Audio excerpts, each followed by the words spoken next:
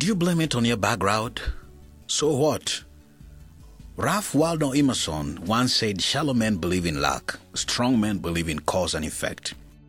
We all have a background that we relate to in terms of how we were raised, the schools we went to, the challenges that we faced, the social class of the people that raised us up, the economic abilities of our families, and the list is endless. Chances are that most, if not all those things, were beyond our control and we had nothing to do with them. We were victims of those circumstances. The most silly thing any of us could do in life is to use our background as an excuse for our inefficiency and backwardness.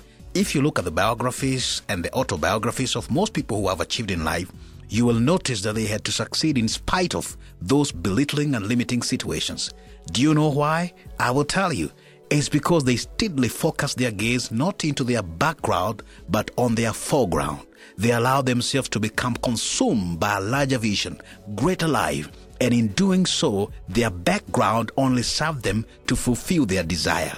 You have so much foreground, your potential. I wonder why you should ever waste your time worrying about their background.